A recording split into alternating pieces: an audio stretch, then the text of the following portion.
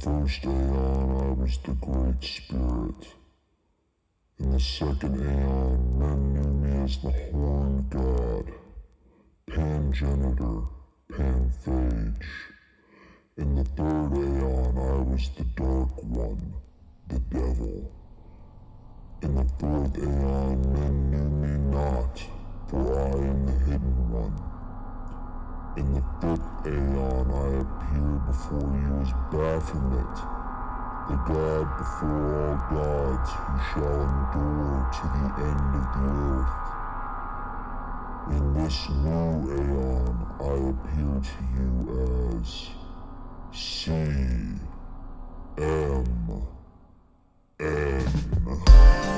Imagine that there is a brilliant white light just above. Is commentary on the magic art. In the years of the primal force, in the dawn of terrestrial birth. Oh, that was very educational. Now magic will take place. Don't be fooled by what I just said.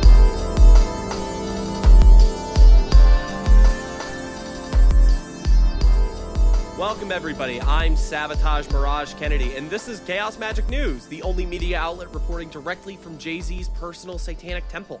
As always, I'm joined by my co-host, Charles Dexter's Laboratory. How you doing, Dexter? DD, get out of the dreamland of unknown Kadaf. That's a good one. I hope the listeners appreciate how much effort we put into these. It took us 7 hours to come up with that. And 6 of those were just trying to get the letters to fit. Yeah. So, how you doing? How's everything going? What way does this R go? What do you mean there's no Z in Dexter? So, how are you? I'm okay. I can't complain. I had a pretty good night to end my week. Got to dance with Eris, listening to girl talk. Always a good time, right? Sounds lovely. Yeah, it's a good way to spend your Friday, Discordians. Get you a hot dog with no bun. Just go to the club. Hear a guy mash up Michael Jackson and freaking Lil Nas X. Imagining the type of viewer that we get, I'm sure a lot of those people don't even know. They don't know who Michael Jackson is, or they don't know who Lil Nas X is. So pick your poison. I think most people know who Michael Jackson is, even if you're not like familiar with their music. You might know them a little more for their eccentricities. That's a real dead air statement. I'm sorry, I just don't want to say like they're Jeffrey Epstein, but they sang and danced. They made a carnival instead of a weird temple. Yeah. That's a fun time. Anyway, so we had an epiphany the other day while we were discussing things. And Charles and I have realized that it's entirely possible that some of the unfortunate souls that have wandered into the CMN pod don't actually know what chaos magic is. There might be some longtime practitioners who don't know what chaos magic is. I mean, yeah, especially as chaots or KOTs. Okay, that's perfect, because I've heard that term and I've heard both pronunciations, but 9 times out of 10, if you're actually talking about this with anyone, they don't want to use that term. So I had a friend that is magical, but not a chaos magic person per se. And they asked me how it was pronounced, and I told them what I thought, but they said they had asked someone else, and the response they got was, "Nothing is true, everything is permitted," which is the perfect encapsulation of why coyotes are insufferable people. Let's be honest. Chaos magicians, we don't like giving straight answers, because that person probably had a way that they say it too, right? I'm sure they had a way that they actually pronounce it. But their immediate response to anyone being new is to just say, "Nothing is true, everything is permitted." Ooh. You could pronounce it however you want. Yeah, that's magic. It's all valid. It's all valid. It's all magic. It's sort of like how when you first go into like Wicca circles, people like throw out the rule of 3 stuff at you and all that kind of nonsense. Well, I mean, a certain branch of Wicca people, because I've yet to meet 2 Wiccans that agree on anything, unless they were like, oh yeah, I learned magic from so-and-so. Well, that's more of a occultism thing in general. Nobody agrees on anything. They all hate each other. I agree with that. But I also hate you. Well, now we have to fight, don't we? Like, well, now I don't. Yep, exactly. So, in the spirit of giving everyone a good idea of what chaos magic actually is, we're gonna do some noob talk here. Where should we start? Do you want to start with the history of chaos magic? To kind of, we briefly touched on that in the first episode, but it was more of an aside of like, yeah, it starts here, I guess, but who cares? We don't do that anymore. I think maybe we should start with a very simple explanation of the method and the practice, and then we can break into the history. Okay. So what's the basic distillation of chaos magic then? Well, even that is a complicated answer, but there's 2 go-tos that I will work with. Classically, when it was first introduced, there was the notion of Kia and chaos, which Kia being the singular point of consciousness or life force or the will, if you would.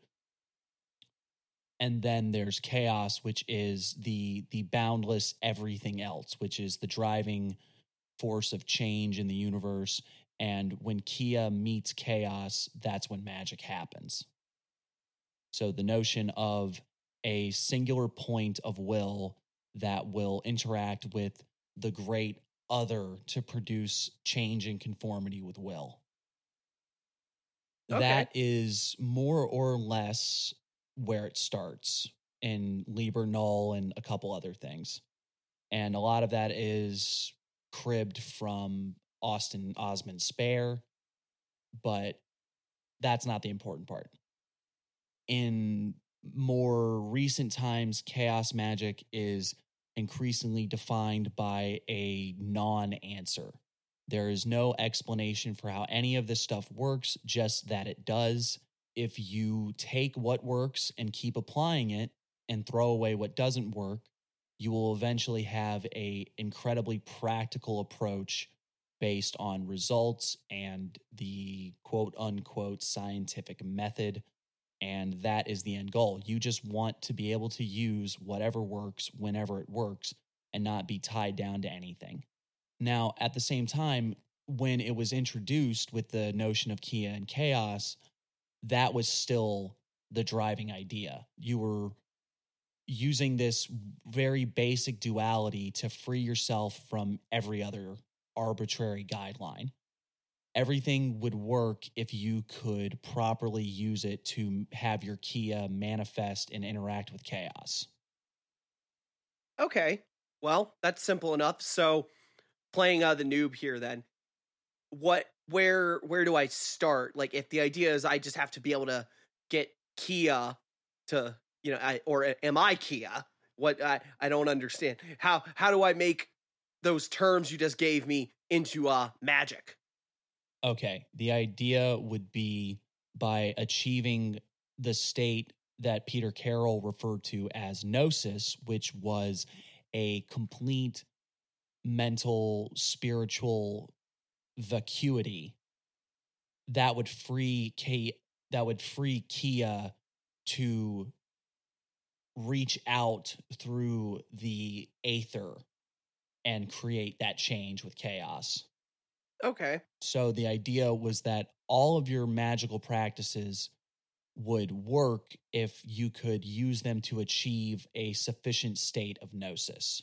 Well, how do I know that it worked? Did it work? Oh, so you're telling me that I have to sit here and just come up with things and hope they work until I get results? That's kind of whack. Isn't there an easier way? Like, I suppose that the easier way is to just steal things.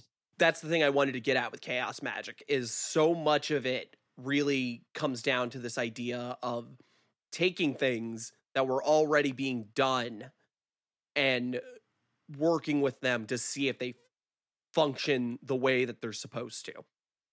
In theory, you could be a chaos magician and never actually make anything yourself.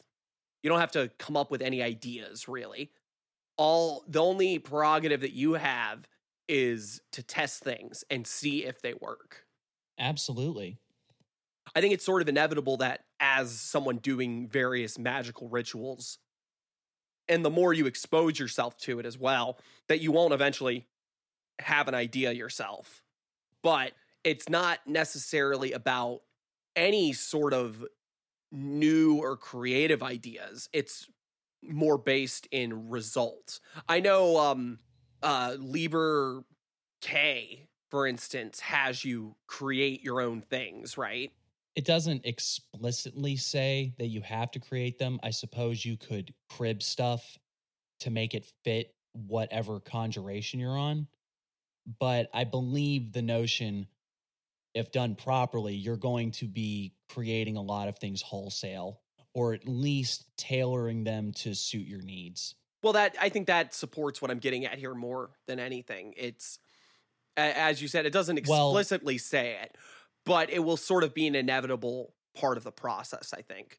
And I think getting back to the very first episode where I talk about the innovative edge of Magick is that you won't be able to experiment with these things and not come up with your own shortcuts and idiosyncrasies. You're going to come up with something that somebody hasn't done simply by virtue of being somebody with a unique set of experiences that are going to reflect in a certain way. It's just going to happen.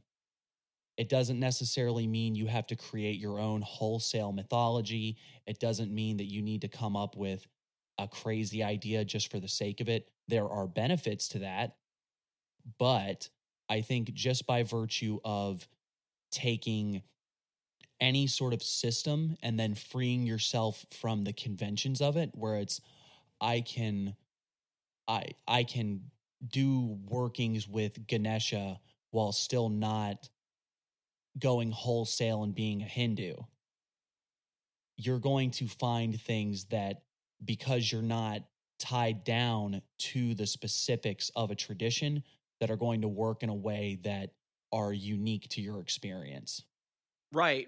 And that's sort of the difference between just magical eclecticism, as it were, and chaos magic, right? If you were someone that was doing just lots of different rituals from different traditions, and I suppose you came up with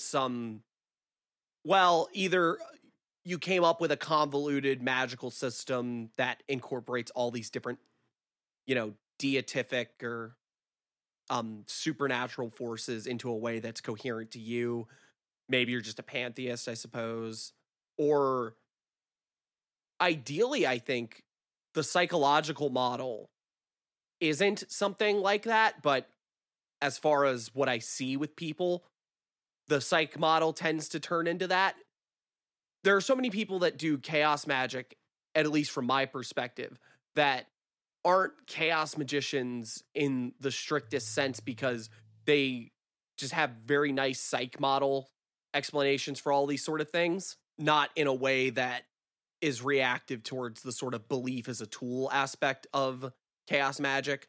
They're a lot more, Joseph Campbell, Carl Jung, or even Anton LaVey dramatized psychological aspects or whatever you want to come up with. I think one of the things that we've lost as we have distanced ourselves from that emphasis on the notions of Kia and interacting with chaos, and also the ideas of gnosis, because I know chaos magicians who will basically say, "Oh, I don't worry about that. I just do the magic, and if it works, it works." But I think one of the things that, by losing the very, very minute bedrock, chaos magicians and chaos magic has become such an amorphous and nebulous entity that you could make the argument that anybody is a chaos magician or anybody isn't a chaos magician. And that's especially with contemporary practice, where so many of us that are chaos magicians don't have any sort of commonality between us. It's a lot more of showing up. We to all the bar. disagree and we all hate each other. Yeah, right, exactly. But the only thing that unites us is sort of a shared eclecticism, a distrust of hard and fast theories, even if we have our own. Anyone that knows me would probably accuse me of some sort of very dogmatic, Egomania. well, yeah, egomania, but dogmatic beliefs, mostly stemming from my criticisms of how we conceive of chaos magic.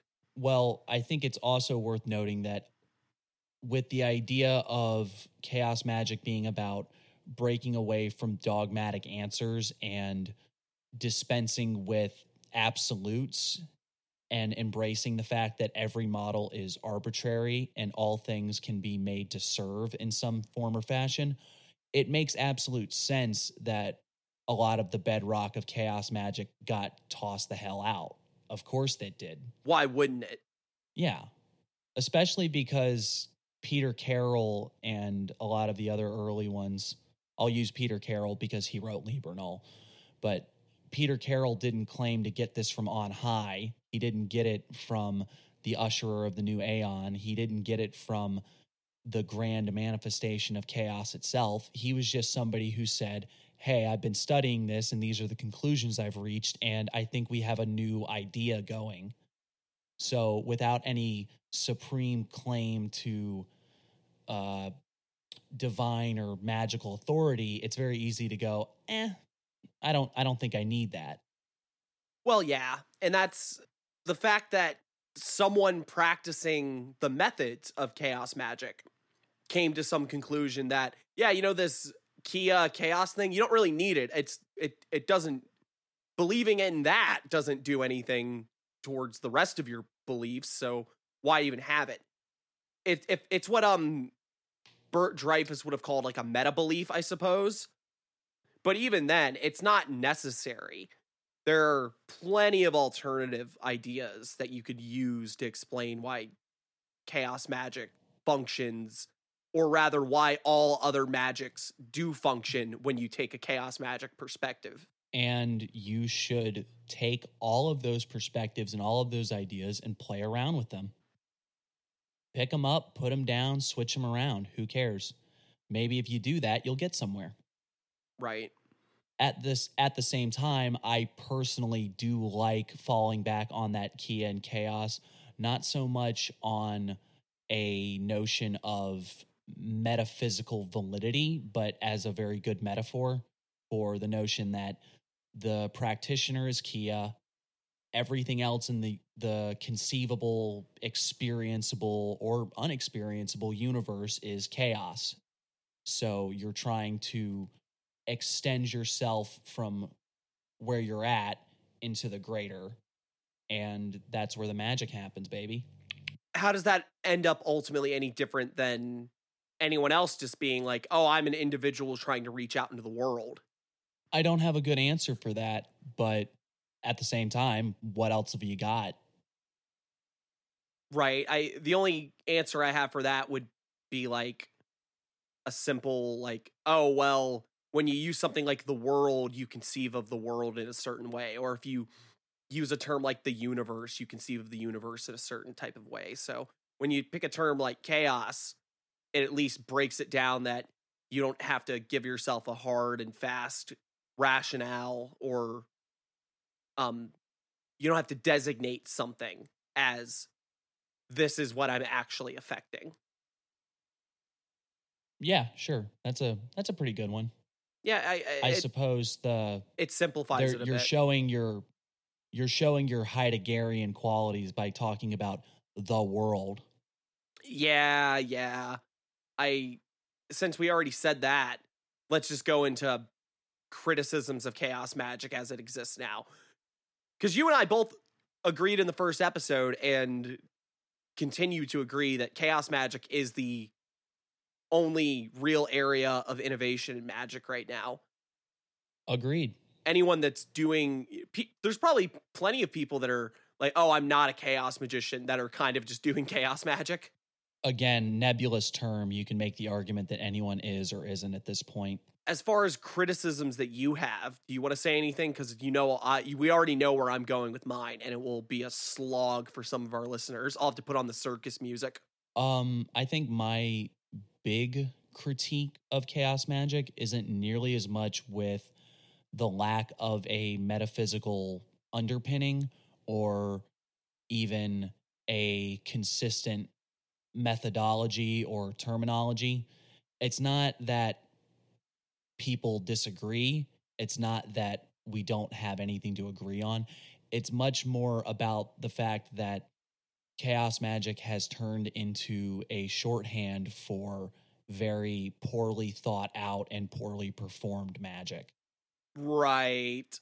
Everything having the potential to work doesn't mean everything works. It doesn't mean that you get to just do things willy-nilly and say it's going to work, because that's how you convince yourself that you're some kind of miraculous worker, that everything is wonderful for you and you are all powerful in your reality. And then meanwhile, you're sleeping on your friend's couch. You lost your job at Arby's. No one wants to hang out with you because you don't wear deodorant. And every time you spend 5 minutes smoking a J with your boys, you start talking about the Kabbalah. And they're like, guy, I'm just trying to play Madden. Either that or you start crying about how your significant other broke your heart and you're never going to get over it, which just all the hallmarks of somebody who clearly doesn't have their shit together but has convinced themselves that they are super duper good at this because they don't actually hold themselves to any reasonable standards of this work. Yeah, honestly, my criticisms of a philosophical nature for chaos magic are very secondary to that sort of culture. And that's not a problem specifically for chaos magic. There's lots of people that do, stuffy robe traditional magic, as we'd call it here, that are probably really bad at it and just convinced that they're great. It also has to do with the thing that, magic isn't real. So yeah. But ultimately, I do find a very, very wide swath of practitioners are people who are unwilling to acknowledge that something didn't work, or they're completely oblivious to when something doesn't work. Probably oblivious when something does work. Exactly. These are people that live in a fanciful world where they just really like the ideas of magic and spooky stuff, and they don't have anything to show for it. Somebody who told me that they did magic and because of that, they got a slightly better job and they have a 1-bedroom apartment and their dog got better after they did magic and then took it to the vet. I'd have more respect for somebody who has a humble offering of like what it has actually done to improve their life than anybody claiming that they are the super double Crowley when meanwhile their life is a fucking train wreck. There was a tweet I saw in the occultosphere about how you shouldn't have gurus and teachers that don't have their lives together. And someone got really uppity about it, talking about Jordan Peterson even, which was really funny because everyone, if you know anything about Jordan Peterson, you already know the big criticism of like, yeah, man, Jordan Peterson told you to clean your room, bucko, and look at his shitty fucking room. Got addicted to benzos and all that kind of stuff. You're going to let that guy tell you how to run your life? And it's a criticism that has a whole lot of merit, but it's not 100% perfect, I suppose, because honestly, who are we to judge anyone's life as long as they're happy and doing what they want to do? Well, that's the problem, is that most of these people aren't fucking happy. And they'll be Right. the first to tell you about how miserable they are. Right. But then they'll ping pong back in the other direction, Mm-hmm. where they were really sad, crying about their ex-girlfriend, and the next day they're here to give us all the new law. Right. This probably sounds incredibly judgmental. I'm sorry. Well, it's judgmental, but I think it comes from a good place because it has nothing to do with people being terrible, I think. It just has to do with them having to do better. And in fact, it goes back to what we talked about at the end with Ricky on the Halloween episode. The simple sort of things like dream journaling, if that's part of something you're trying to do, meditating every day. These very basic, fundamental kind of practices that people, A, don't do, and B, don't take seriously. And then they wonder why their magic doesn't work. Or C, get mad when you tell them they should try it or that they should stick to it. Yeah, I mean, honestly, it goes back to the first episode because we were talking, I made the comment that you were doing Liber K, and it was like, it's kind of a remedial text for somebody that's been doing it for a while, but that's the almost the point, that it's these very basic sort of things that, because at the end of the day, and I said it in an interview with somebody that's going to be coming up, all chaos magic is telling you to do is to do something and see your results and go from there. It's an incredibly simple idea and an incredibly simple system. It's not that hard to record results after you do magic. It's really not. It's also not that hard to admit something didn't work. It's not that hard to admit, well, I guess I have to go back to the drawing board. Mm-hmm. The disappointment that you're going to experience when something doesn't go through is something you're going to deal with your entire life. You might as well have the positive spin of, well, I can always try again. Right. Because if you spend a lot of time trying to mystify and pull the wool over your own eyes about why this didn't fail, you're not going to get any better. Completely agree. So in the spirit of being the chaos magic primer, what are the steps we need to give people if they want to do chaos magic out of, nothing? I have no idea about any of this stuff. What can I do right now? I don't want to go read a book. I want you to give me the quick and easy chaos magic without tears version. Oh, crap. See, that's the issue. That's the issue. You can't. It's very hard to do without bringing up some kind of ritual that is taken from something else, I suppose. Well, there is the super easy one of you just tell someone to write down what they want to happen, get rid of all the vowels, get rid of all the repeating letters, mash the letters together to make a symbol, then meditate on the symbol, get a hyper focus where that's the only thing in your mind, and then crank one out. Yeah, that's what I wanted to hear.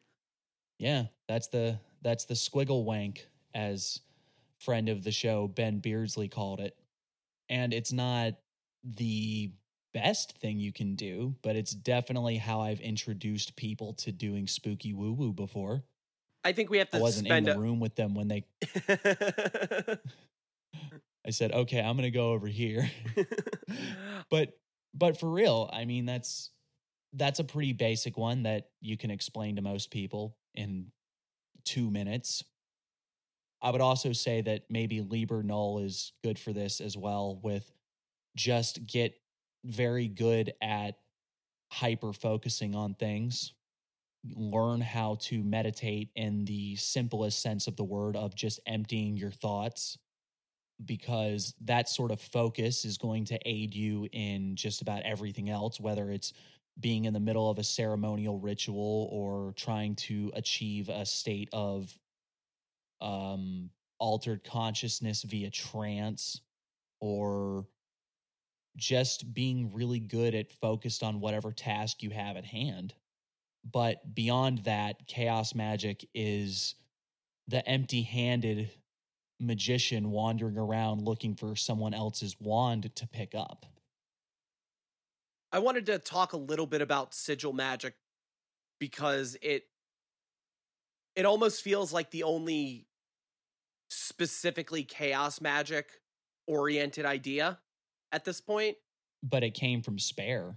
Right. It came from Spare. And we all know Spare only really got anywhere by being rediscovered by people like Kenneth Grant mostly, but I think it was more of Kenneth Grant's influence on chaos magic, and really Kenneth Grant's influence on the greater occult community of England that led it to being such a prevalent thing now.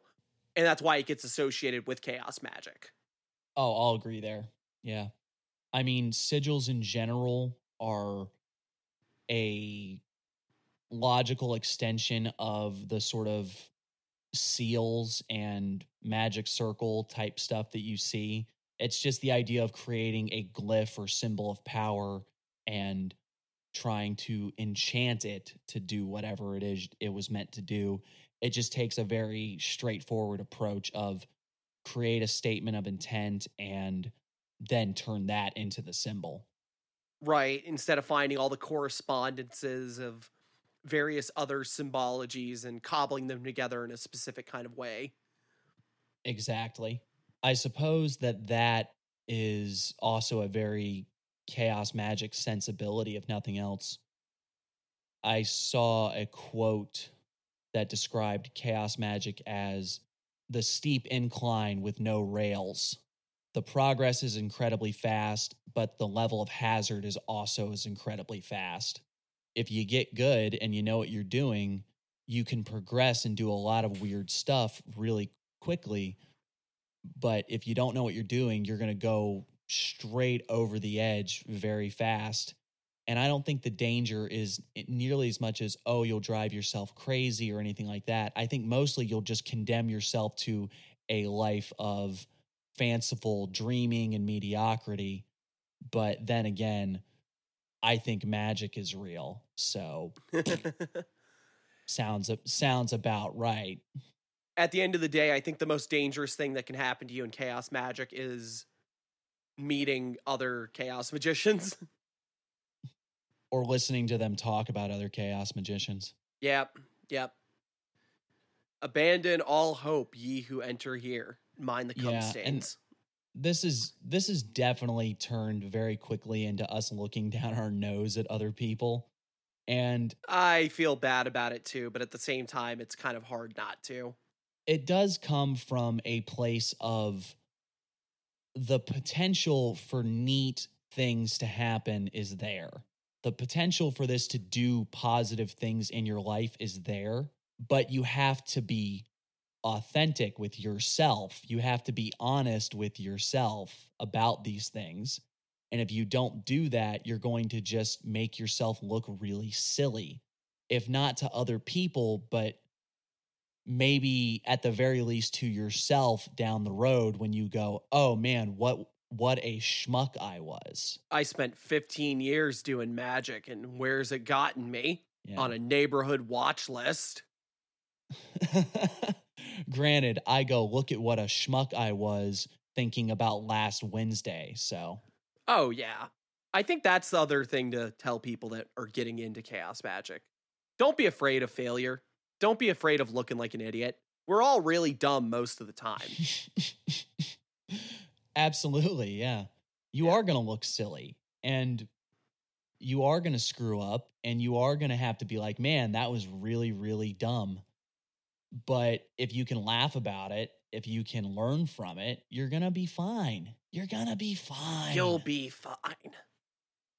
It's only when you take yourself too seriously or you take too much as gospel or or in the great words of Robert Anton Wilson, don't believe anyone else's BS and don't believe your own BS.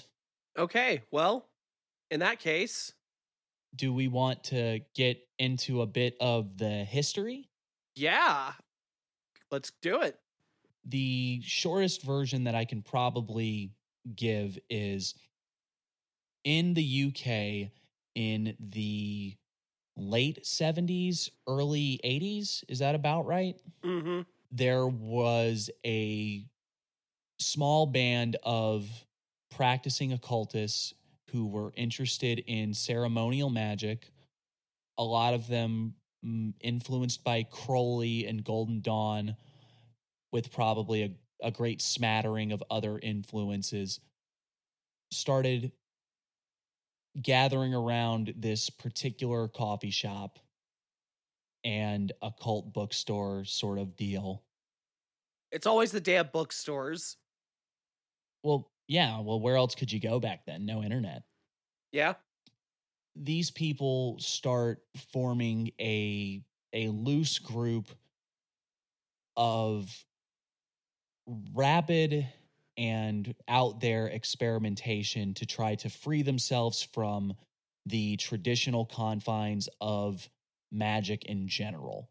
They wanted to try weird and out there things, and they wanted to free themselves from the general dogmatic answers of magic. They were basically tired of people saying, this is how this works. And they were like, well, no, let's see what happens if I do it this way. And it eventually culminates in the Illuminatis of bleh. Take two. It Take three. Basically, it culminates in a group called the IoT, the Illuminatis of Thanateros, and Peter Carroll, Ray Sherwin, Ramsey Dukes, I believe. Sure. Are the three prominent people that I can think of. I know there's lots more, and I'm probably forgetting people. Sadly, I hate to say it like this. I came to this so late in the game that I only know these people through maybe one or two interviews and then the books of theirs that I've read. I don't know the history nearly as much, and I would like to say that I could research it, but fact is, it's just not that important. None of us are joining the IoT. Look at yourself. You're not joining that. You're not doing it. Who cares? Face it. It's just not something that most of us are going to do. Most of us are more than happy to do our solitary practice or find a couple people that you actually trust. Most of us, if we were interested in joining a magical order, we wouldn't be doing chaos magic. So anyway, this group forms. A lot of the foundational texts start getting written to explain what this school of thought is, and it proliferates into the 80s, into the 90s. It reaches the internet where it takes on much more exciting mutations as time goes on. It gets to the point now where it is 40 years out from its inception, and it's unrecognizable, and there's two schmucks trying to explain it to you on the internet. But I suppose one notable thing that happened is that the group pretty much fell apart because of something called the Ice War. Ooh, the Ice War. Which was basically a higher up member tried to make a bunch of neo-Nazis. It was and they were like, wasn't it? Fuck you. That's not cool. It was a divide, right, among the membership, essentially, wasn't it? Like, right. The English side of the group, and then the Germanic side kind of ended up splitting along those lines. Not that everyone that was a German or other European member of the IoT was like totally cool with being a Nazi, but I think that's sort of the divide that ended up happening. I believe it started in a sect of the IoT that was in Germany. So doesn't that have another one of those fun stories of like someone doing magic while someone's giving a speech and they end up getting a nosebleed? Ooh, you'd have to tell me about that one, or maybe call our mutual friend who's very well versed in this sort of thing. Yeah. If we were gonna have this conversation, we should have called them up. Either way, maybe we'll just cut all of this. Hey, should we do some of the history? No. we can talk more about the specifics of the IoT anyway, but we're just talking about the formative aspects of how we got from Golden Dawn, folk witchcraft people in England, and then the aforementioned two schmucks telling you about magic on a podcast. I think it is just an interesting thing to note that the big killer of the group, besides the overall falling from relevancy, because when you have anarcho-romantics as a big part of who wants to join your new system, they're not really big on forming a hierarchy. Well, didn't hierarchy actually break it anyway? Wasn't that the big... Didn't Ray Sherwin leave over the hierarchical structure and the dogmatizing of chaos magic? Right.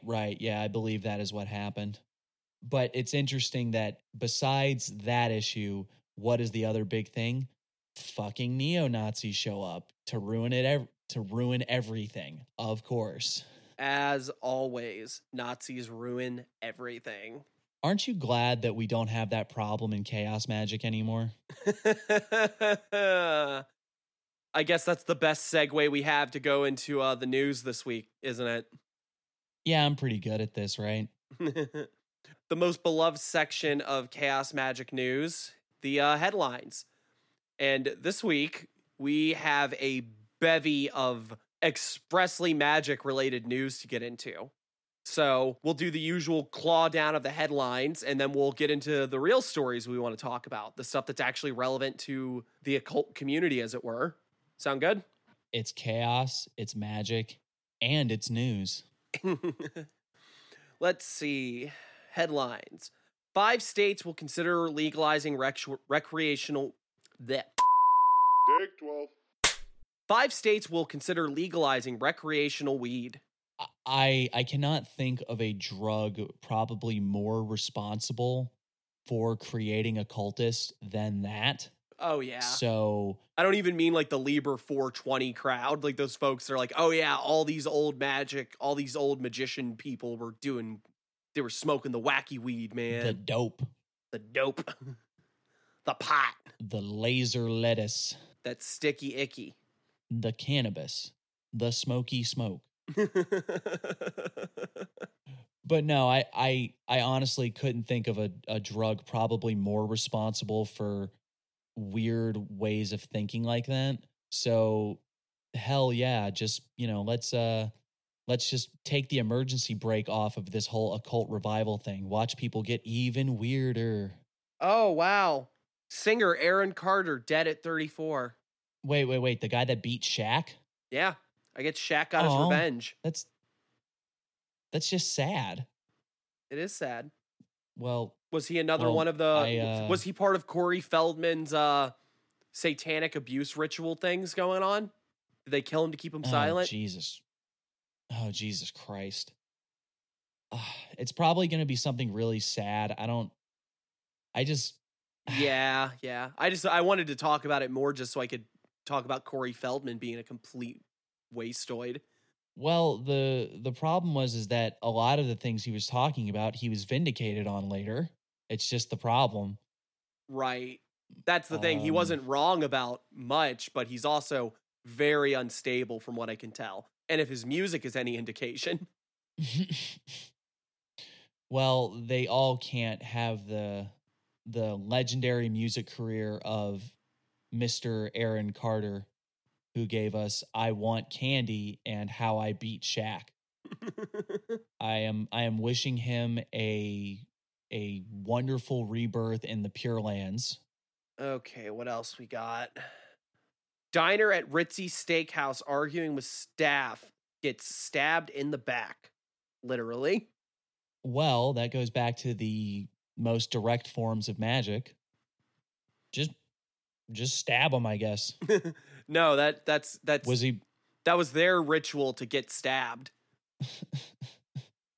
Don't argue with the staff at a restaurant. Just don't do it. Those people have nothing to lose. In general, don't.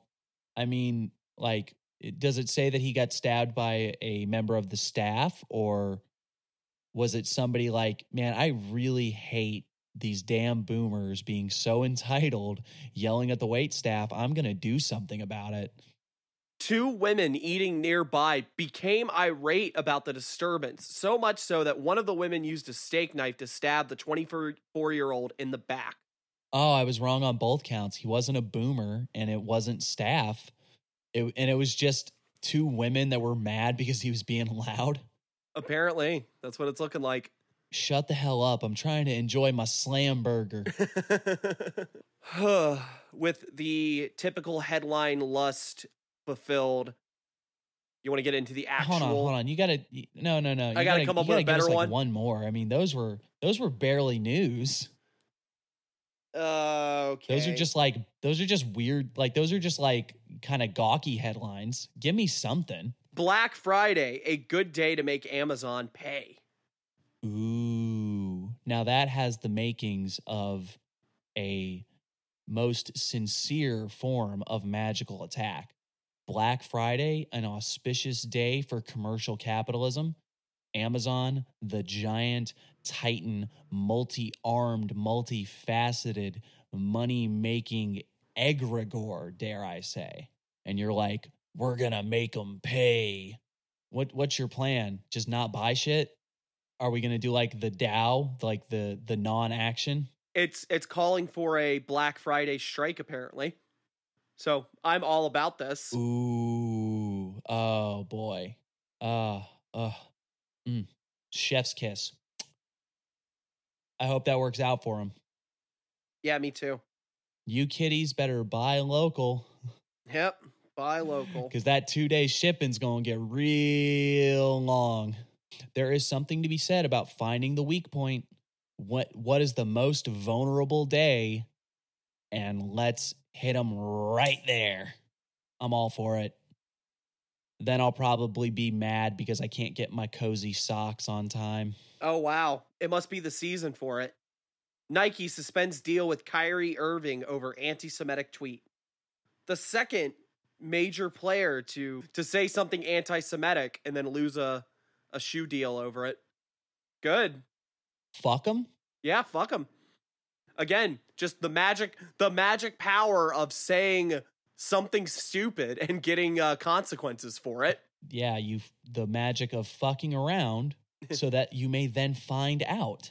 Find out that you are no longer a billionaire. And the problem is that Nike is like a horrible, immoral company that uses sweatshop labor and this, that, and the other. So oh yeah, and they're only doing it. They're only doing it to help their own bottom line. Yeah, it's like, it's oh like the man, Disney someone we're working with had. said something terrible. Shit, hell yes. Now we can show everyone how great we are. Absolutely. Yep. And I'm not saying that they shouldn't have dropped him, but it's still very much like, you're still evil, Nike. Yeah, we're not cool, fam. We're not okay just because you said people shouldn't say anti-Semitic things and work with us. You know, maybe focus on yourselves. Still no ethical consumption under capitalism, so I mean, obviously. Hard discussion to have, I suppose. But it is interesting that there seems to be something in the water that is making these very prominent individuals out themselves and then lose a shoe deal. Leading into Scorpio season real hard. Is that a Scorpio trait? My astrology books never mentioned anything about Scorpios being anti-Semitic. Fashion line career. Oh, now that's a real, oh God. All the Scorpios in the comment section now. Yeah, but they're Scorpios, so they'll definitely comment. Oh, yeah, because we Scorpios don't get enough shit. You're going to say we're all anti-Semitic. Thanks. Thanks. Real cool of you, CMN. Okay, well, with that, where do we want to start? Do we want to talk about... Let's talk about Ray first, because we already gave the background, so we won't have to do it again for anyone that stopped paying attention. All right, do you want me to handle this one? Oh, yeah. Well, you found it. This is your whale. Ray Sherwin, as we mentioned earlier, who was a founding member of the IoT and also a very notable author. The only thing I've read by him is the Book of Results, but it's a very good book. It gets results. He is a very prominent founding father of chaos magic. And he had some things to say about a former associate and other founding father, Peter J. Carroll, regarding we'll call it a attempt at political action via magic. Oh, boy. It is called the Knights of Chaos, which I assume is a pre-existing group. But they had a specific campaign regarding the war of Russia and Ukraine, as Russia has invaded and attempted to annex large portions of Ukraine. It's been very devastating for the Ukrainian people, and overall probably scared a lot of us shitless at the thought of World War III and nuclear annihilation. Yep, end of the world, all that stuff. Peter Carroll's answer to this was to assemble a large, concentrated effort of occultists worldwide to turn Putin's inner circle, and by extension, the people of Russia, against him to force his hand and put an end to this war. He announced this campaign back in March. It's been ongoing, I assume. He has called for continuous action. I suppose you could make arguments of its success or failure. The only thing we can say that it succeeded in is getting Alexander Dugin's daughter blown up. The war has not stopped, but Alexander Dugin's daughter was blown the hell up in a car bomb. That's the only major thing. I really wouldn't want to throw that at the feet of anybody other than the people that did it, is all I can say. But the war is still going on. It looks like it's probably going to be going on for a while. So it definitely didn't stop things. But Ray Sherwin had something to say just 3 days ago about this. And I won't read the entire statement out, but very much saying that the Knights of Chaos are disrespecting the fundamental individualist stance of chaos magic by throwing themselves at the feet of the military-industrial war machine and collectivism. I'm not sure what he means by collectivism in this sense. He is very vague. He refers to the Knights of Chaos with all of the tongue-in-cheek jokiness that a name like that would entail. He talks about Excalibur being broken. He asks about the Round Table. He even mentions Monty Python and that they clacked coconuts together because they didn't have real horses. Oh, wow. It's... He doesn't name Carroll specifically, but he damn sure mentions the Knights of Chaos. He says that he thinks the whole idea was bad. He calls it a failure. He is just not pleased at all. Are there any highlights you want to touch on in there? The highlights, let's see. The efforts of the Knights are an embarrassment to the entire occult community, not only for ethical reasons, but for the fact that it has resulted in total and utter failure. My inclination as someone who has not given up on the original precepts of chaos magic has been to work for peace, but we should not fall into the naive trap that magic can achieve the impossible. Wow. Wow. That is... For me, that feels like it was tailor-made for you. Would you like to give a bit of insight? Because I know your brain is already going. Well, and hopefully it will be up on the site by the time this episode goes out. But I wrote an article quite recently that was essentially inspired by another inter-occultist squabble back in March, particularly the ongoing. So don't worry, folks. We're actually going to talk more about this in a minute. The ongoing fiasco of Gordon White and the online left of the occult community, but more particularly inspired by Peter Gray's Take 500.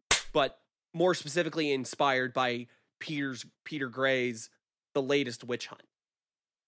And a meme. Go ahead and tell us what this article is about. The article is itself about the failure of Magick as political action. Well, there you go. Right? To not get too deep into it.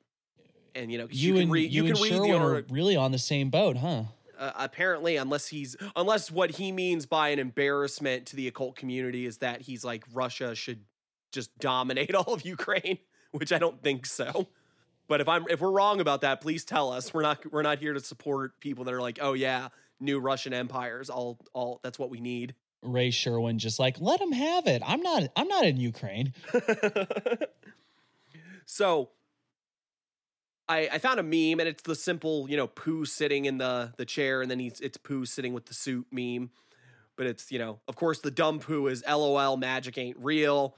The nice suit wearing Pooh is witchcraft is fun and has potential to create change in one's life, before jumping to this image of a, like the Garfield ones where it's like, John, I hunger, and it's Garfield is like some sort of Lovecraftian eldritch thing. It's one of those, but it's Pooh. And it says, witchcraft Krishna, don't explain the... Do you have to explain the pictures? Oh, God. I'm sorry. I'm sorry. I cut you off at the wrong time. No. You were getting to the point. Yeah, the point being, witchcraft is revolutionary in a world where egregores devour life from minorities and the proletariat. And there's more to it, but that's all you need to hear is that. This idea that you can do magic to solve the major issues of class warfare in contemporary society. I will tell you, folks, magic can do a lot of things. It's not going to keep you from having to get off your ass and actually do something to bring about major change, especially if your goal, as presented in this dumb little meme, is the overthrow of capitalism. You're not. No, I mean, I'm complete agreement with Sherwin here for no other reason that unless all of this was just a nice little publicity sort of thing to get occult people aware of the problems of the war in Ukraine and bring support towards it. If these people were seriously doing magic to try and bring about fucking Vladimir Putin's downfall from their fucking wizard towers, they're fucking idiots. They're absolute fucking morons, and they're the worst kind of moron. They're delusional morons who think they're powerful, and even in a collective sense. Goes back to what we were talking about at the beginning of this, huh? Oh, yeah. Yep, that's our unintentional theme here, is that these people are delusional and idiots. Especially that it's coming from two people that are so big and so grounding of the practice that we do now. It's disturbing to see that one of them has gone whole hog into this idea of, oh, yeah, we'll just magic up a better world. And then another one just being like, this is the dumbest thing I've ever fucking seen. Why are you doing this? I think part of it is the lack of the magic of stabbing the loud guy in the back in the diner. I mean, yeah, exactly. I don't remember if this is a Crowley quote or if this is just something that has been repeated. The magical way to open a door is to stand up, walk across the room, and open the fucking door. Well, Christopher Hyatt had something very similar, right? Where he was talking about doing magic you will find out very quickly that magic is a lot harder than just getting up and doing something most of the time. Yeah, get off your ass and go buy the loaf of bread. Yeah. I feel like there's nothing wrong with doing magic for things, even if you are politically minded.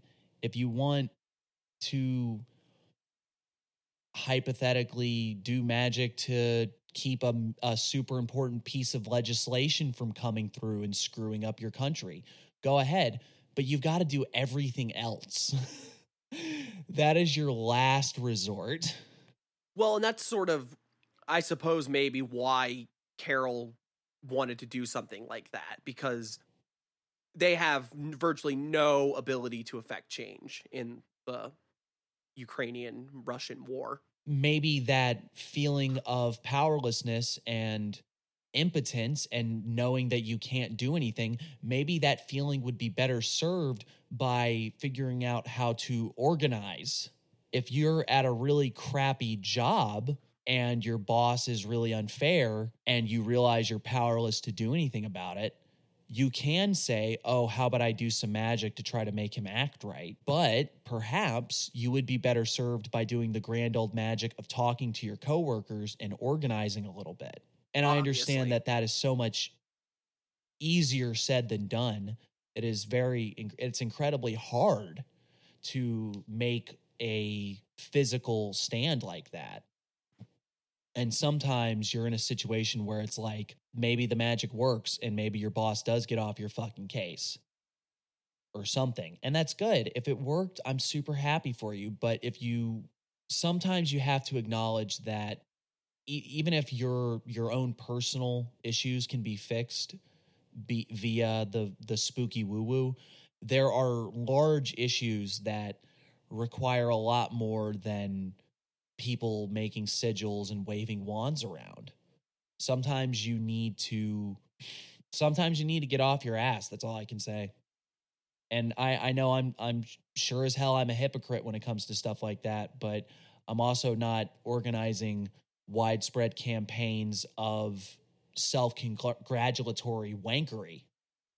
That's the big takeaway from this for me, is that all that effort that Peter Carroll and the various other Knights of Chaos people went in to do that sort of thing could have been spent maybe talking to people that probably, God forbid, didn't agree with you and didn't think that the Ukraine thing was that big a deal, because I'm sure everyone in your little club already was in agreement that this is a horrible, horrible thing and we should all do something about it. So why didn't you just try to actually bring about some change in the world instead of going for the grandiose thing of, oh, we'll do some magic to turn Vladimir Putin's inner circle against him? Or maybe reach out to any of the multiple groups that are trying to get aid to people who have lost their entire fucking city. Yeah. You know, there's lots of little things that you could do. You know, I understand that maybe you don't have the luxury of like pulling a Ukrainian out and being like, hey, how can I help? But there are probably options. And you know what? Maybe a lot of the people that were doing this, as far as the Knights of Chaos, maybe they were doing that stuff. And maybe this magic thing is just like, you know what? I've tried everything else. I'm going to, use magic as a little extra credit. Who knows? Maybe it'll work. And if that's the case, then I'll shut my mouth. But I think that there's probably a lot of these would-be Lancelots that decided this was how they were going to make a better world. The idea is that they were going to commit magical warfare and that was going to fix things. And historically, that has never worked. Cone of power aside. What about the V for victory invocation of Set that Crowley came up with? That's why we won the war, right? I think we won the war because a bunch of Russians really held Stalingrad for a long time. You can't be Russia positive here. We just told you why they're bad. I'm not picking sides. I'm just... I don't know. History. I think you should pick sides in World War II. Not for any other reason, just because Nazis are pretty fucking despicable.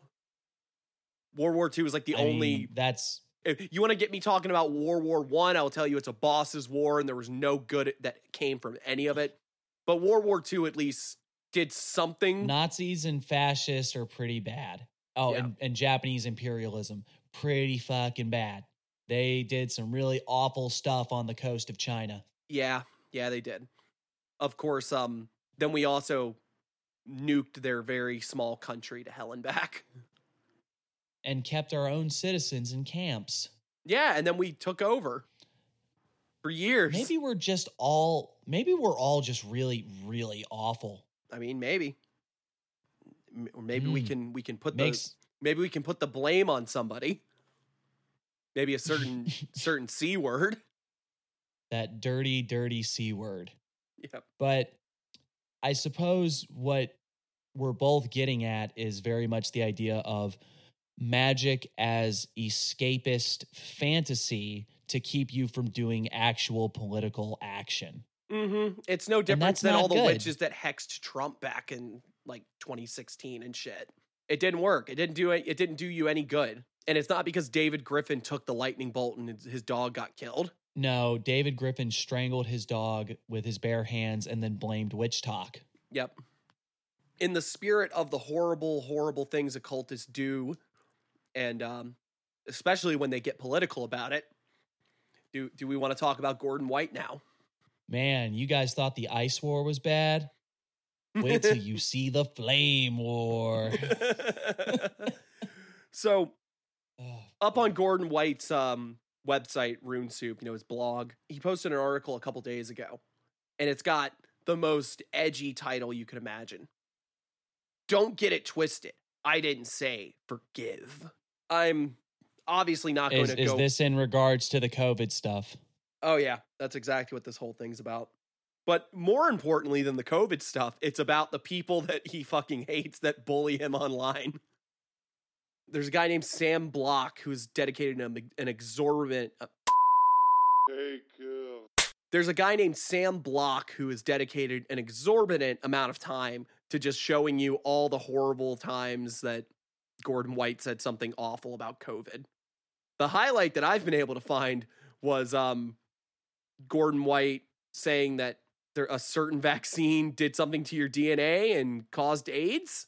The big problem for me is that I've not been able to find the full context of this. He's commenting on something, and he talks about getting a vaccine just so he could leave the country.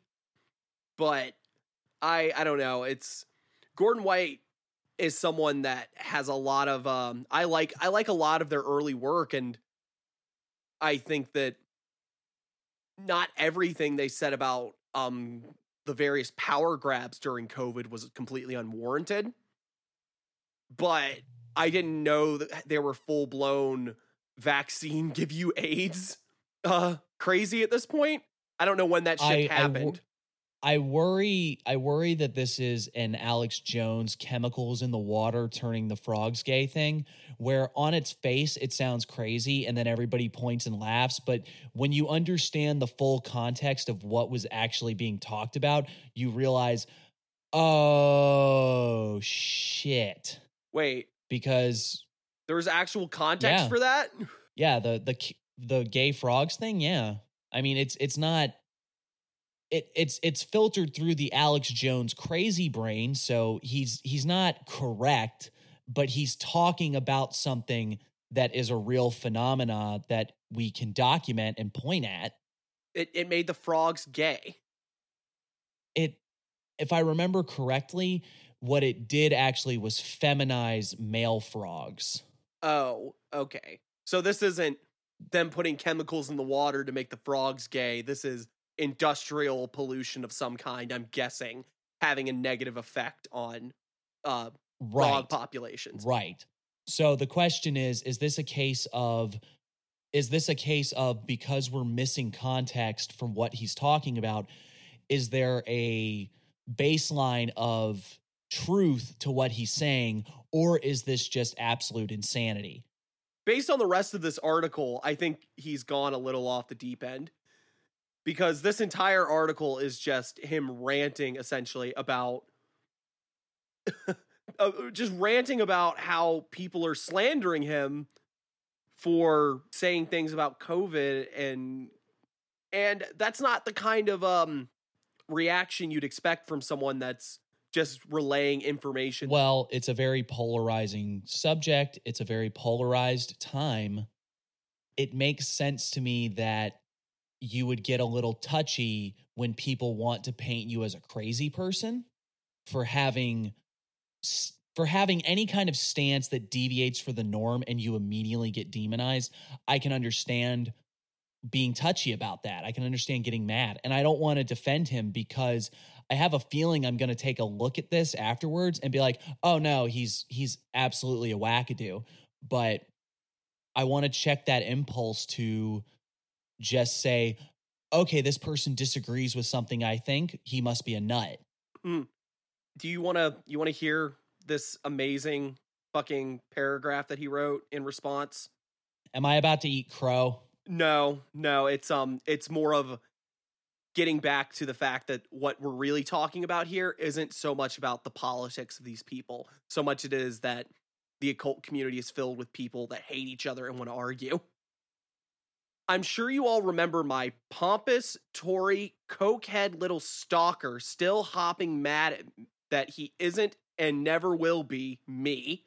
From memory, Sam is some kind of federal IT bureaucrat, so I guess he knows where his bread is buttered. Only a personality who could endure such a job could also be responsible for the unremittingly boring and lengthy blog posts that always fail to distinguish between what hermetic texts actually say versus the words they contain. The only magic in them is a cure for insomnia.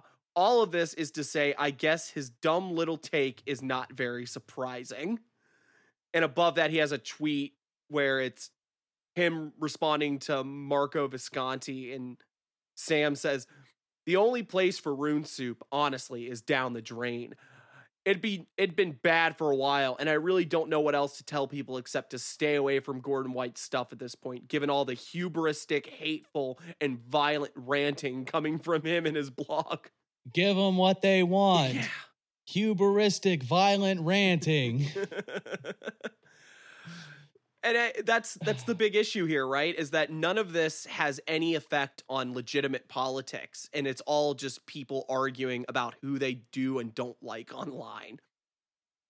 That's the issue of trying to cover more occult news than anything, I think, is that if we did, so often we would just devolve into this, where it's us saying, check out what so-and-so said about so-and-so and why they suck, and this is what they did that's horrible, and this is what they did that's horrible. Because Gordon White also goes on to talk about how, aside from calling him a Fed, which is also the funniest fucking thing in the goddamn world to me, because anytime anyone disagrees with you online, they're a goddamn Fed.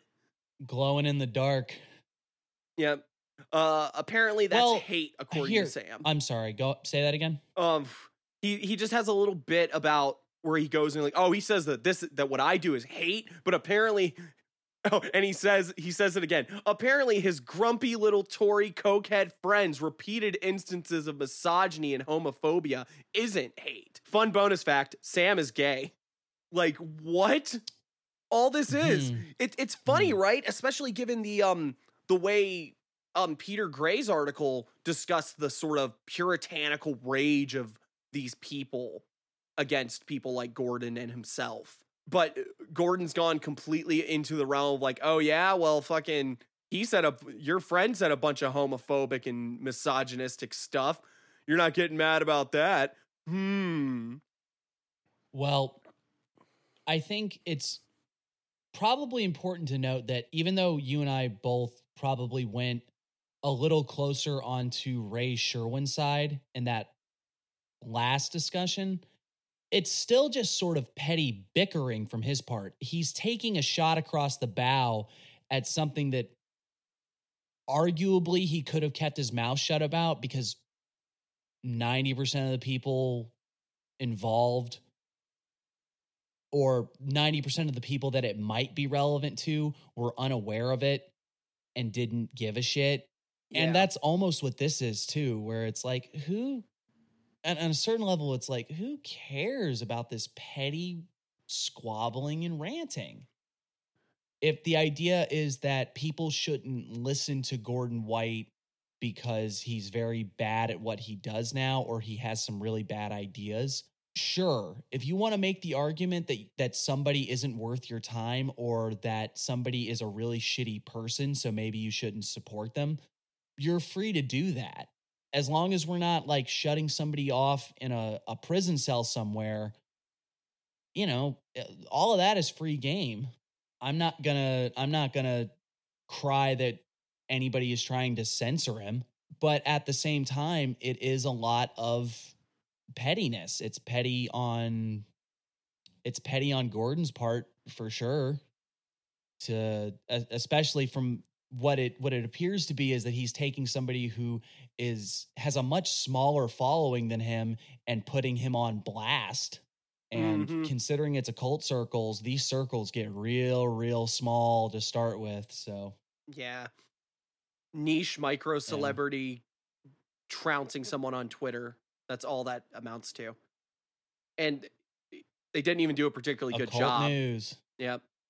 Oh, well, I got to bring this up because this is back in March, but it's an entire list of people when that when the campaign got announced too. Yep. It's but it's got a list of people that Gordon was like, let me tell you about all of these people that are harassing me on Twitter that I'm fucking sick of. Oh, Michael Hughes. This man is obsessed with me. I now have years of screen grabs sent to me of his unhinged, legally slanderous, bad faith, and just plain false statements. If we lived in the same country, he would be under a restraining order. Oh, Marco Visconti. This is actually the person, because I follow Marco on Twitter, and I saw something else that eventually led me down this rabbit hole, which is fun.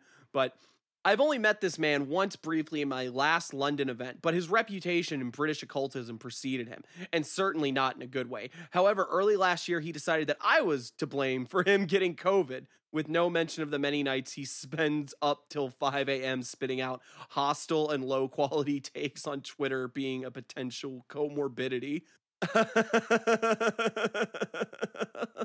I don't know what Marco... Maybe if you got some sleep and took your emergency and your vitamin C and your zinc instead of being a grumpy Gus, you wouldn't have gotten COVID.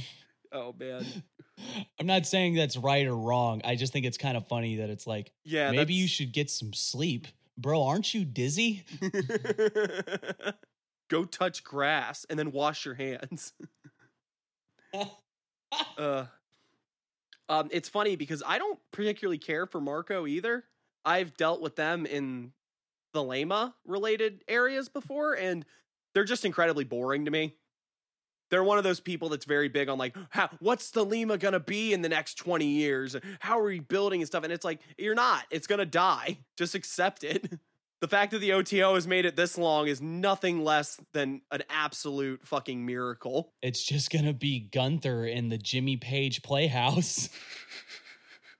Yep, it's gonna be Gunther and William Breeze recording a Led Zeppelin cover album in Boleskine. And that's when Thelema will die. That is the end of Thelema. Oh, yes. And this ties into the other final bit of occult news I wanted to talk about, because he also brings up Georgina Rose. Good old darling. If you guys don't know who Georgina Rose is, she's fairly big on TikTok and Instagram and stuff like that. She has her own podcast. She's I don't know what it's called, and I don't really care because I'm not promoting her for obvious reasons. It's probably a much better and more successful podcast, and we are gonna get so ratioed. Oh, we're definitely gonna get ratioed. It's because she has. We're fans. signing our death warrants with this entire episode. Really? Yeah, I mean, that's what happens. We talk about actual occult news, and we just have to sit here and go like, yeah, occultists are dumb, and they want to fight with each other about nonsense. We should have stuck to making fun of barely news headlines. Yeah, we really should have. Apparently, someone says that Gordon, gave her a death threat or something. Whatever. Huh. I mean, obviously they're going to say that it didn't happen, but Oh, and then after that, there's a whole section that's just COVID for morons, and it's all these statistics, and yeah. Ugh. Vaccine mandates, making me wear a mask, this, that, and the other. I mean, I don't want to get into it beyond that. It's just like this. I feel like maybe it's worth noting that Gordon's takes aren't particularly unique. No, especially for being a chaos magician. They're just coming. Yeah, that's what I was saying. They're just coming from a person who has, as we said, micro niche celebrity status. Right. In that case, the last little bit, and it's not even really news, it's just incredibly funny to me. The aforementioned darling, Georgina Rose, was found arguing in the wild with a pro-Russian LaRoucheite fascist. If you guys don't know who Lyndon LaRouche is, please look this man up. He is an absolute fucking insane nutbag. It's not funny in the harm that he actually caused to people, but it's fucking hilarious, like what a train wreck and ridiculous person this guy is. He's dead now, I think, and thank God for it, but the actual tweet just says, OMG, red alert, Dirt Darling, a pagan white supremacist, is literally beefing with pro-Russian LaRoucheite fascist, and I feel like I'm in the 1993 Marvel DC crossover, but everyone is awful. And that's from at N8TE for you. So I guess Nate for you with numbers. Wait. So she's a white supremacist? Right, that's what I was getting at. That's why I was. Okay. This is why I was saying that right. I'm not supporting her and I'm not into her. I'm not trying to get people to go check her out because. Right. I mean, is there any validity to that? As far as I've seen, she's been accused of like personal in her like Discord and stuff, saying very racist and turfy things. Ooh. But if you look at her, if you look at the stuff she posts, I think, this is what it was. She posted a tweet about Nick Land being the reincarnation of Aleister Crowley. Okay. All right. Yeah. Sure. I already see where that's going. She got dropped from a book deal from Wiser. She was writing something called Begin with True Will, Living Thelema in the Modern Aeon. And that book got dropped because she posted a tweet that said, Nick Land is the actual reincarnation of Crowley. And if our fair listeners don't know who fucking Nick Land is, have fun with that. We're not going to talk about it because Nick Land is a fucking trip. We could do a whole episode on Nick Land just being an absolute fucking nutbag. Who's incredibly magical, but an absolute fucking deplorable nutbag in a lot of ways. I think, I made the joke earlier of, aren't we glad these people aren't in chaos magic still? I didn't realize how right I was. I mean, that's plain and simple. Is like, yeah, there's definitely these people running around, but hell, you just pointed at one. Yep. If you check out her Twitter, which again you check out her Twitter again, and you shouldn't. You don't ever get on Twitter and look for magic things. Just use it to get like fucking memes.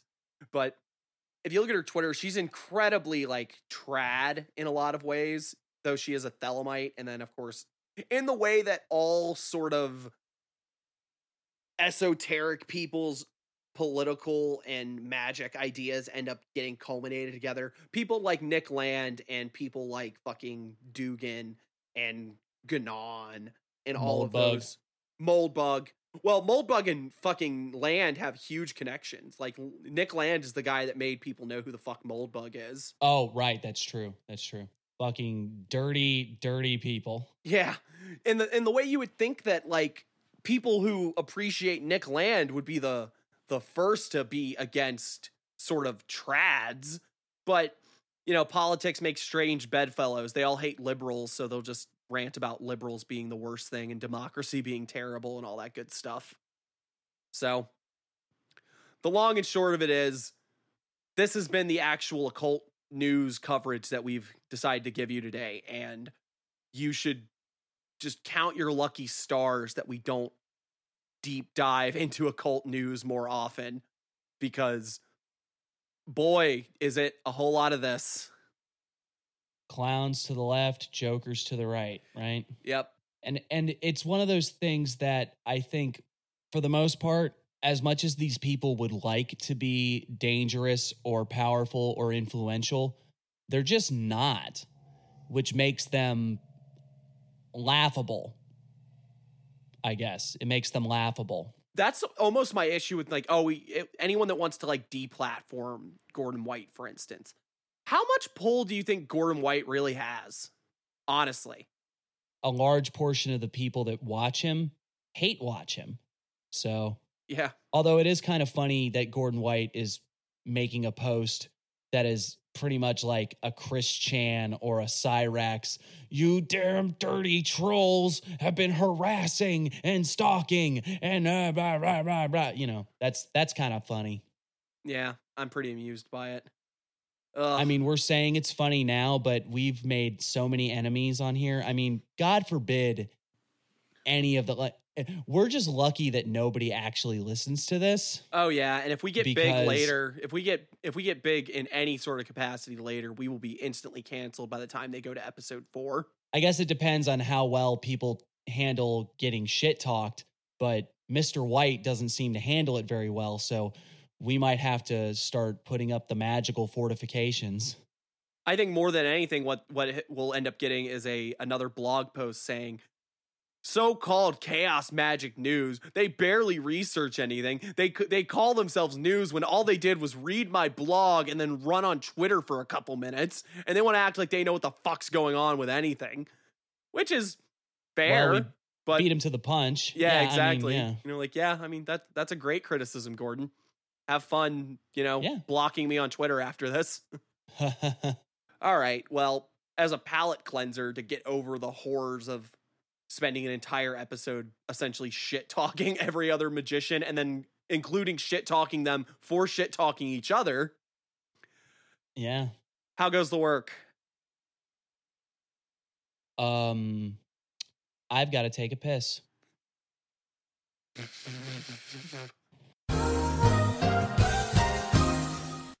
Do you want to give me that again?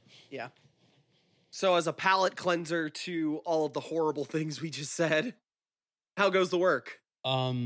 Well, I think mostly the work for me going forward is going to be putting up a tremendous amount of wards to keep us from being destroyed by the oncoming wave of magical attacks. Yeah. But other than that, the Liber K thing is chugging along pretty well. It is picking up pace, which is, it's nice. I struggled so much as I got through the first sections, but I kind of even put the stuff that I knew I wasn't going to be as good at towards the front, and now I'm getting to the stuff like, oh, I'm already pretty good at this, so let's go. Ballin'. But I don't want to get into too many specifics, but it's all right. Cool. How about you? Oh, it's going, gone, permanently gone. Gate,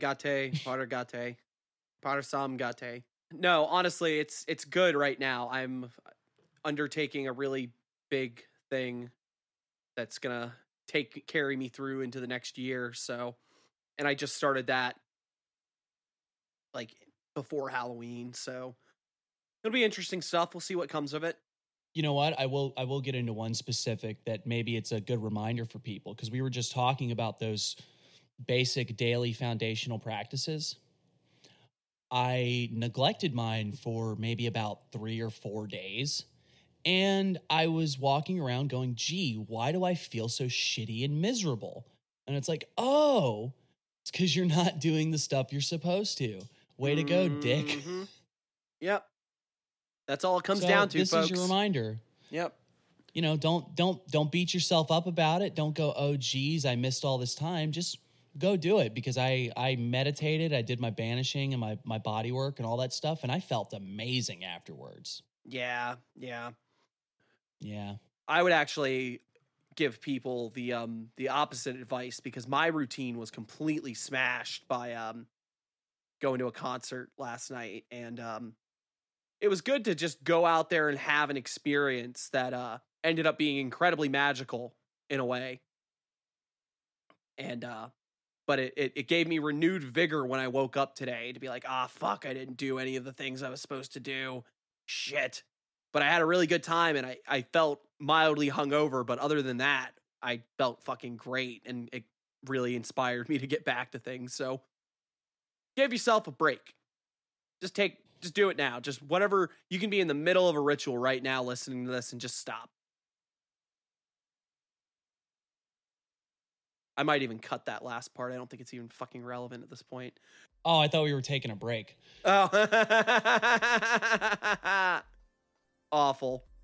And with that, this has been Chaos Magic News, the only media outlet that rejects the devil, but not all of his works. As always, if you're going to paint a big target on your back, make sure it's got 8 points. You can find us on Twitter at Chaos Magic News. We're on Facebook and Instagram. Our website, chaosmagicnews.com, has articles and interviews and all of that good stuff. Anything you could possibly want from us. And with that, Charles, would you like the last word? Just remember, Chaos Magic is the doctor, but Chaos Magic News is indeed the monster. All right, folks, we will see you next time. Thanks for listening.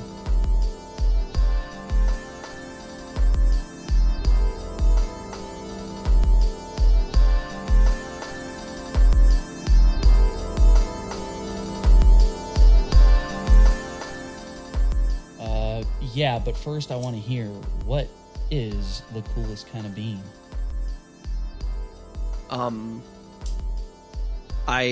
The coffee bean, obviously. Oh man, good answer. Never mind. I gotta change mine. What was yours? I was gonna say the cocoa bean. The cocoa bean. No, both acceptable beans. Neither of us said pinto, so I think I'm cool with that. Acceptable beans. That's gonna be our new band.